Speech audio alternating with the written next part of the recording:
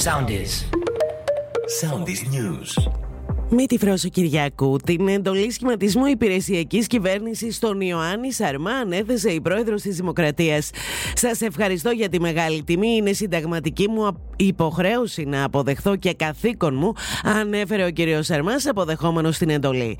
Η σύσκεψη των πολιτικών αρχηγών που συγκάλεσε νωρίτερα η πρόεδρος της Δημοκρατίας σε μια ίστατη προσπάθεια σχηματισμού κυβέρνησης, όπως προβλέπεται από το Σύνταγμα, ολοκληρώθηκε με διαδικασίες εξπρές χωρίς αποτέλεσμα.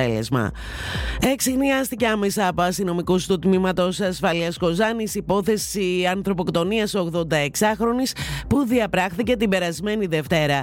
Συνελήφθη ο 61χρονος γιος του θύματος που έμενε μαζί της, σε βάρος του οποίου σχηματίστηκε δικογραφία κακουργηματικού χαρακτήρα με το αδίκημα της ανθρωποκτονίας με δόλο.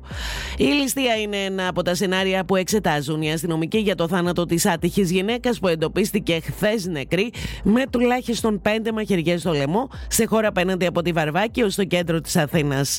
Σήμερα αναμένεται η νεκροψία στη σωρό του θύματος, ενώ η αστυνομία έχει συλλέξει υλικό από κάμερες στην περιοχή και αναμένεται τι θα αποκαλυφθεί. Ακολουθήστε μας στο Soundis, στο Spotify, στο Apple Podcasts και στο Google Podcasts.